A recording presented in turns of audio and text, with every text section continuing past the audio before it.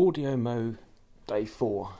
It's been a sort of busy day for us. I took my wife Jo to the local hospital for the first fracture clinic post her operation on her foot, and it was worth the wait because they let me come inside and sit with her while I examined the wound, which was fascinating. And they've removed the sort of surgical support and they've put it in a standard cast for 4 weeks.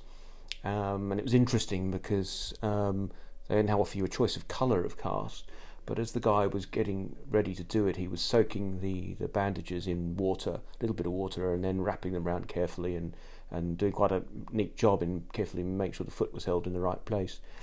But he commented to Jo that it'll feel a little warm, and she said, yes, I can feel that. And I promptly piped up, aha, it's an exothermic reaction. And he said, oh, yes, it does give off a lot of heat. We have to be careful if we put too much water in, it really does get too hot. And I must admit I'm a little bit behind on what modern casts are made of. They're certainly no longer the old plaster of Paris, which was chalky mix, which again had a reaction with water that helped it set. They're now apparently polyurethane resins, which intrigued me greatly. And he said, yeah, they carefully use the right amount of water, and they can wrap the sort of bandages, and it sets into quite a hard resin within about 5 minutes, and it's fully set within 20. It was quite intriguing.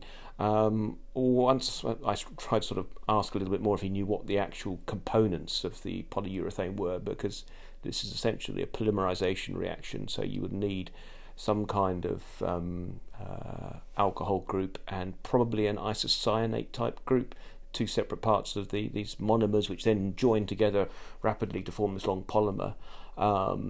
I'm guessing they're quite highly branched because that's how they get that hard rigidity. If they're nice linear polymers, they tend to be more sort of soft and flexible.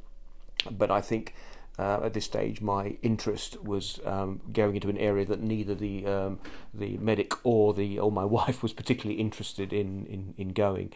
But it struck me as quite interesting how that they've got this reaction down to a fine art where they can use water to get it going, because isocyanates are fairly tricky compounds to handle, and too much water they can produce a very nasty reaction. You may or may not have heard of the Bhopal disaster in India. That was an isocyanate that Union Carbide allowed to escape, and it reacted and produced cyanide, which killed thousands of people. So they're not. Polyurethane is still widely used. You get polymers in all sorts of industries. They're coatings indoors. They're used as bases of adhesives as well. But I was quite intrigued that they're finding use in the medical world. Anyway, that's just some random thoughts that piqued my chemist's curiosity today.